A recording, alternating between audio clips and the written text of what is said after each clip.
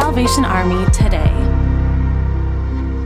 The Salvation Army in the UK with the Republic of Ireland recently hosted Frontline Live to highlight the Salvation Army's work to fight the global crime of modern slavery and human trafficking. Frontline Live with host Lieutenant Colonel Dean Pallin has an in-depth conversation with Salvation Army employees who work directly with supporting survivors and raising awareness about modern slavery. And very often they've been conned, they've been tricked into the offer of maybe education or a job opportunity, and they never see that money, so therefore they become slaves, they become enslaved, and they're in debt, and they're treated very, very badly. From the moment the police decide to carry out a raid, they will communicate with the Salvation Army, and we will be there at the forefront to be available to assist victims. To learn more and watch the full video, visit salvationarmysoundcast.org/SA today.